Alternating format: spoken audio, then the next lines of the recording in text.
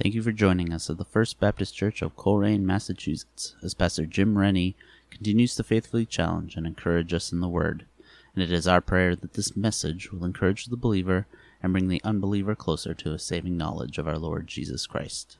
All right, welcome to the First Baptist Church in Coleraine, Massachusetts. We're going to be starting and finishing today the book of Philemon, written by the Apostle Paul. And I'd just like to start before Joe reads the scriptures. How would you feel if someone who worked for you, doing a specific job in your house, and then they stole something and you never saw them again? How would you feel about that person? What would your attitude be? Somebody went like this. Okay, well that's what happened to Philemon. He had somebody that was working for him. And we're going to find out what happened. Joe? Good morning. Good morning. We're going to be on page 1860 in the Hymnal Review. Paul, a prisoner of Christ Jesus, and Timothy, our brother. To Philemon, our dear friend and fellow worker. To Apphia, our sister, and Archippus, our fellow soldier, and to the church that meets you in your home. Grace to you and peace from God our Father and the Lord Jesus Christ. I always thank my God as I remember you in my prayers, because I hear about your faith in the Lord Jesus and your love for all of the saints. I pray that you may be active in sharing your faith, so that you will have a full understanding of every good thing that we have in Christ. Your love has given me great joy and encouragement, because you, brother, have refreshed the hearts of the saints. Therefore, although in Christ I could be bold and order you to do what you ought to do, yet I appeal to you on the basis of love. I then, as Paul, an old man, and now also a prisoner of Christ Jesus, I appeal to you for my son Omnius, and who became my son while I was in chains. Formerly he was useless to you, but now he has become useful to both you and me. I am sending him who is my very heart back to you. I would have liked to keep him with me, so that he could make your place in helping me a while I am in chains for the gospel. But I did not want to do anything without your consent, so that any favor you do will be spontaneous and not forced. Perhaps the reason he was separated from you for a little while was that you might have him back for good, no longer as a slave, but better than a slave, as a dear brother. He is very dear to me, but even dearer to you, both as a man and as a brother in the Lord. So if you consider me partner, welcome him as you would welcome me. If he has done you any wrong or owes you anything, charge it to me. I, Paul, am writing this with my own hand. I will pay it back, not to mention that you owe me your very self. I do wish, brother, that I may have some benefit from you in the Lord. Refresh my heart in Christ. Confident of your obedience, I write to you knowing that you will do even more than I ask. And one thing more, prepare the guest room for me, because I hope to be restored to you in answer to your prayers. Ephraim, my fellow prisoner in Christ Jesus, sends you greetings, and so do Mark, Archippus, Demas, and Luke, my fellow workers. The grace of the Lord Jesus Christ be with you. Praise God for his word.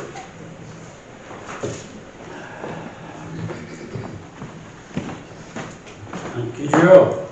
So, a word of prayer. We'll start. It's a good place to start.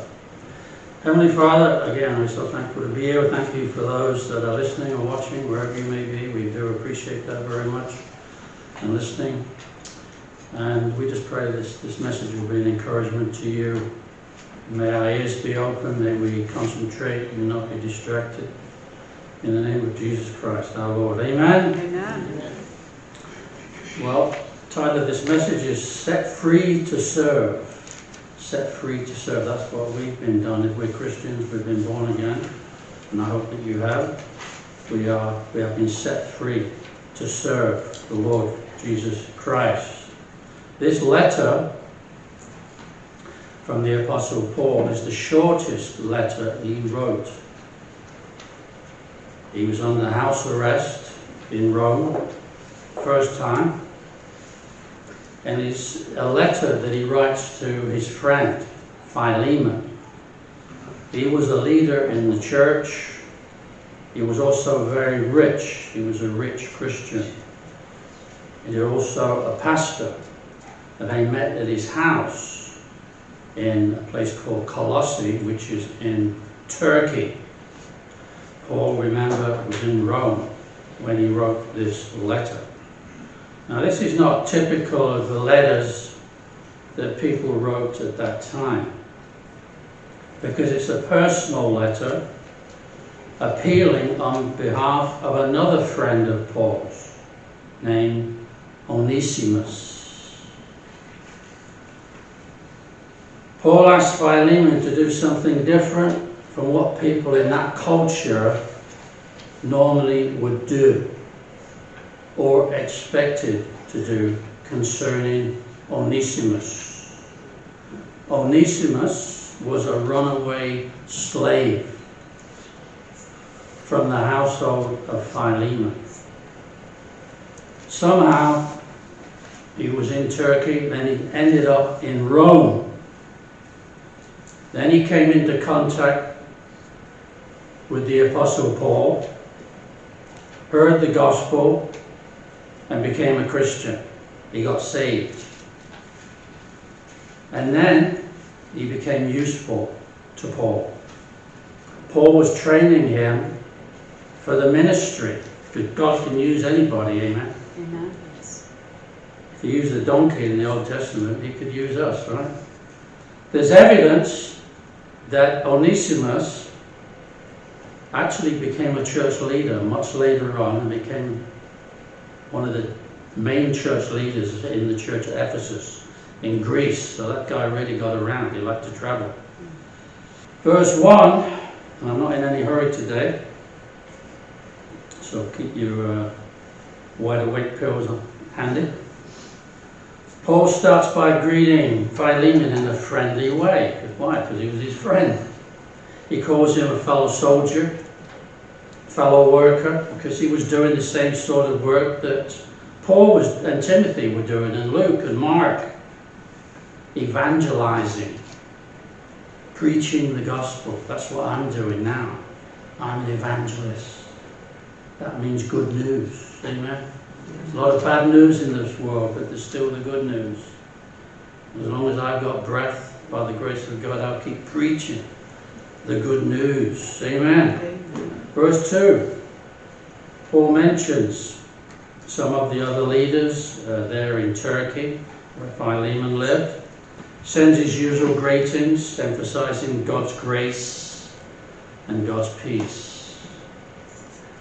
The letter to Philemon is similar to Paul's letter to Timothy, where he refers to both of them as his sons, not by birth, but by spiritual birth. It was through Paul's ministry that they became believers in Christ. Paul also calls Philemon his brother, which was not only common in those days, it's common today. You know, if you become a Christian, you become part of the family of God. So you've got brothers and sisters in Christ. Amen? when we become part of the family of God. We are family. Don't do it. Because we've been adopted. That dates you. By our Heavenly Father, and received His Son, Jesus Christ. All right. Verse 3, grace and peace to you from God our Father and the Lord Jesus Christ. That's the only way you can get peace and grace, is by receiving Jesus Christ as your personal Savior. This letter, it gives some insight in what kind of person Philemon was. According to Paul, and he knew him well, Philemon was loving, holy, and faithful. That's a good testimony, isn't it? Wish people could say that about us, amen? That we are loving, holy, and faithful. And I know you're faithful, but otherwise you wouldn't be here this morning. And because you love God, you are declared holy by God. Having received Jesus, holiness is righteousness. Paul thanks God for Philemon, not only because he was a good man, but because, he says in verse 7, your love has given me great joy and encouragement. That's the kind of people we want to hang around with, isn't it? That gives us great joy and encouragement. Because you, brother, have refreshed the hearts of the Lord's people. I hope your heart is being refreshed this morning. Amen? Amen. We can come here, it's like a haven. We can find peace and rest for our souls. Just for 1 hour each week on the Lord's Day, when the rest of the world is going crazy. Knowing Philemon well, Paul hopes he will do the right thing. What would that be? To forgive his former slave who had done him wrong. Listen to this. Unforgiveness is a poison you prepare for your enemies, but that you end up drinking yourself. Did you get that? Unforgiveness is a poison you prepare for your enemies that you end up drinking yourself. Also want to read this. There's plenty of good reasons then to be a forgiving person. To forgive is to turn the key, open the cell door, and let the prisoner out. To forgive is to write in large letters across a debt, nothing owed. To forgive is to pound the gavel in a courtroom and say, not guilty. To forgive is to bundle up all the garbage and dispose of it, leaving the house clean and fresh. To forgive is to relax a stronghold on a wrestling opponent and give him his life. To forgive is to sandblast a wall of graffiti, leaving it looking like new. So the matter of forgiveness is vitally important, and it's right at the crux of our spiritual health. Amen? So it's entirely important that we are able and can and do forgive others. That's what we're supposed to do. That's what Philemon was supposed to do. The question is, would he? Did he? Paul, he was one of the main leaders in the early church, and he didn't want to order Philemon to do it, to release Onesimus as a slave. But he did want to change Philemon's mind. He tries to appeal to his good nature, which apparently he had because he was loving, holy, and faithful. Amen? We've learned that already. He wanted to appeal to his good nature as a fellow believer. You know, we have two natures. We have the old sinful nature, and we've got the new nature in Christ. Some people may have three natures occasionally. The good, the bad, and the ugly. Thank you, Clint. Alright, let's move on. So, by running away from his master, Onesimus had done a bad thing. He'd done Philemon wrong.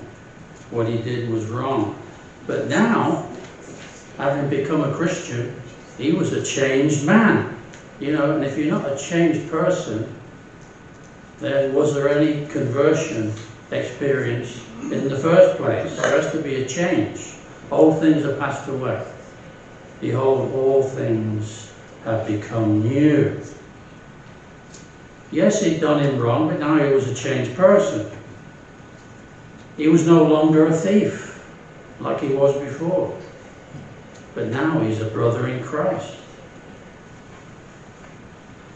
And Paul didn't want to order Philemon to do the right thing. He knew that he would. So what he wants to do is send Onesimus back to Philemon, back to Turkey, from whence he came, from where he ran away from the house of Philemon. He wants to get him to ask Philemon's forgiveness, because when we hurt somebody's feelings or we offend them, we need to ask forgiveness, amen? Say sorry. And if they're not willing to accept it, that's their problem. We've done the right thing, right? It's on them then. Amen? Amen. It's on them. So he wants to ask him for his forgiveness. He wants to throw himself on his mercy,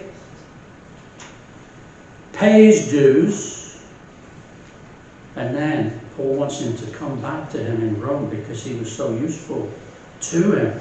Paul was incarcerated, whereas Onesimus, he could come and go as he pleased. He wasn't incarcerated like Paul was. So he appeals to Philemon to set Onesimus free and accept him like a brother, which he was, rather than a thieving, runaway slave. Now that's a lot to ask of anyone. But Paul knew what Philemon was like. He knew his character. And then he tries to convince him to make the right decision.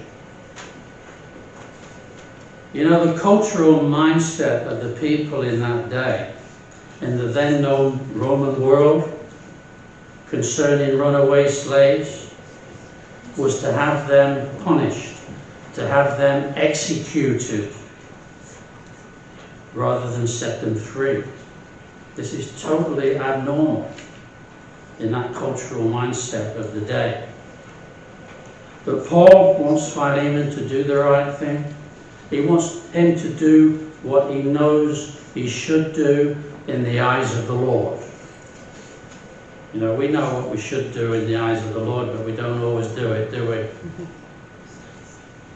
But there's still time to make the right decisions.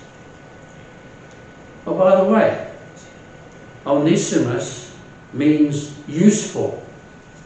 That's what his name means. It means useful. And when he became a Christian, he became useful in the Lord's service. You know, only God can change sinners into saints. Amen? And he did. He was a changed man. He wasn't the same as he was before. And Paul wants Onesimus to continue to be useful to him. He was useless before, but now he's useful to God and his servant Paul and the church in general. Problem was, Philemon owned Onesimus. He owned him. He was his property. He could have him arrested, sentenced, and then crucified as a thief, as a criminal. Like on the cross, you've got Jesus, and either side there were two criminals, two thieves.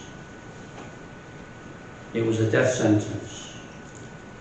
So he had that hanging over him. Onesimus had that hanging over him. The threat of being crucified on the cross. So it wasn't Paul's call for him to stay in Rome. He had a choice to go back to Philemon. No one was forcing him. But he knew he had to do the right thing. He had to go back to Philemon and ask for his forgiveness and put things right. He'd repented. He'd become a Christian. He wasn't the same. And Paul promised Philemon that if Onesimus had stolen anything, which he probably did, that he would pay it all back. He would pay Onesimus' debt. Alright? Paul had a few shekels handy. Bless him. Paul had to remind Philemon that, before becoming a Christian, that he was also a condemned sinner as well. We were condemned sinners, but we're no longer condemned if you're a Christian. Amen? He was, like Philemon, before he was a Christian, he was a condemned sinner, like the rest of us. We deserve to be punished for our sins, the things that we've done wrong. But God in his mercy forgave us. We're forgiven. We're forgiven because of God's mercy. Paul had forgiven him, and he felt confident that Philemon would do the same. In verse 22 it says that Paul's final request,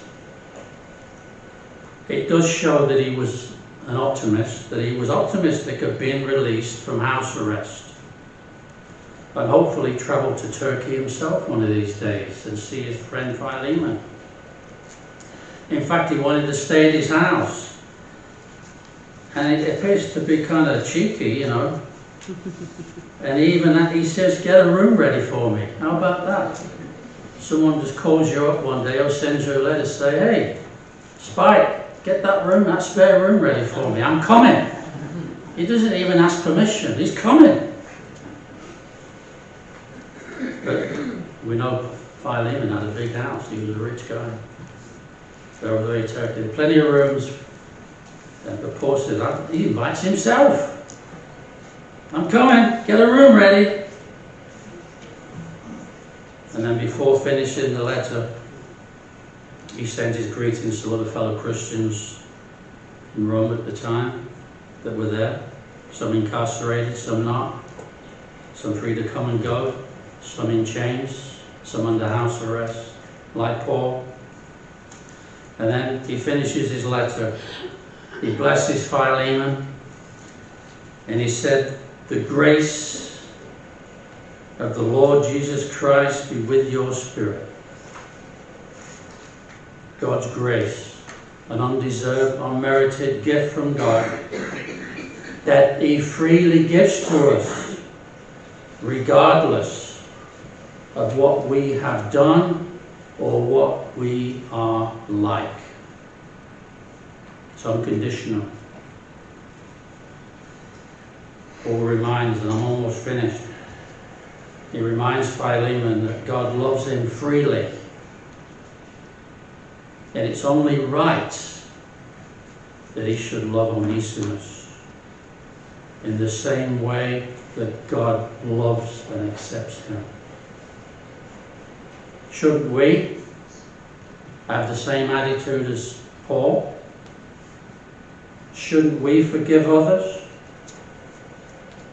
Shouldn't we forgive others when they repent and encourage them to serve the Lord for the rest of their lives like Onesimus did? and become useful? You know, this may not be an easy thing to do, and it may cost us something. Paul was sticking his neck out. He's going to write that letter, but would Onesimus follow through? Would he go back, or would he just take off? For Paul would have invested money for him to take to Philemon. Would he take the money and run off? Like the runaway thieving slave that he was before. Paul was sticking his neck out. It's not easy. Sometimes it will cost us something. But we need to remember, not that you need reminded, I hope, that it cost Jesus a high price to set us free from slavery, to break the chains of the devil who once controlled us. It cost him a high price, and he was prepared to pay that price, and he did. Thank God. Amen. Thank you, Jesus, that you paid the price, that we don't have to pay that price anymore. We are free. We're no longer slaves, but we're children of God. Not that we deserved it, but because he loved us. Amen.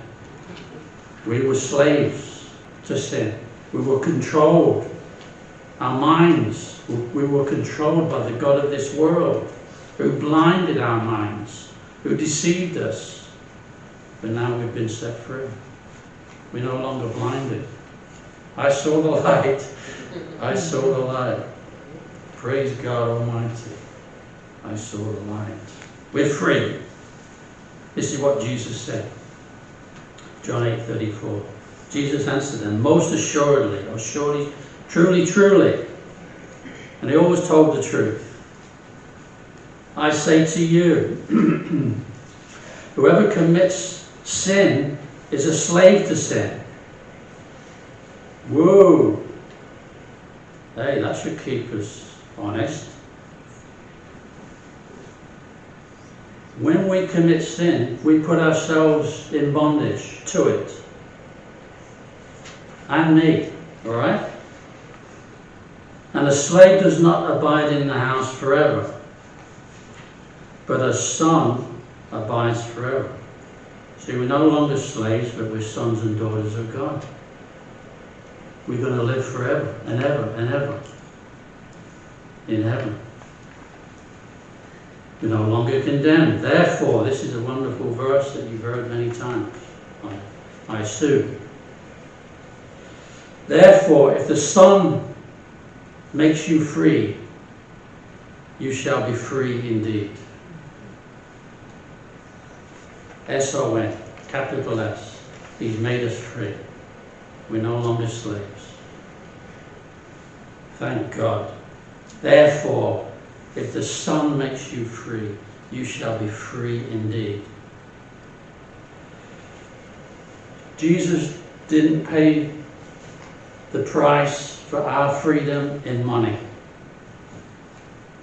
He paid our sin debt that we owed with his own precious blood that he shed on Calvary's cross. And now, having received him, like Philemon and Onesimus, God loves us unconditionally. We're free to live for him. We've become useful to the church and in the Lord's service. You know, when you just put that money in the offering plate, it's an act of worship. You're serving the Lord as you do that. Serve it. Be useful instead of serving ourselves, which is perfectly natural thing to do. So by his grace, he revealed himself to us, he saved us, and forgiven us. Forgiven, we are forgiven. So because of this, we should forgive others also. I know how difficult that is to do. We've all been offended. We've all been hurt. Some have been abused in various ways and forms. But we need to forgive those that have offended us, whether they are alive or dead. So you can be free. Give others, like Philemon was supposed to, and hopefully did, forgive Onesimus. And that's what we're supposed to do as well. Amen? Amen. So I'll close by quoting this verse in Ephesians.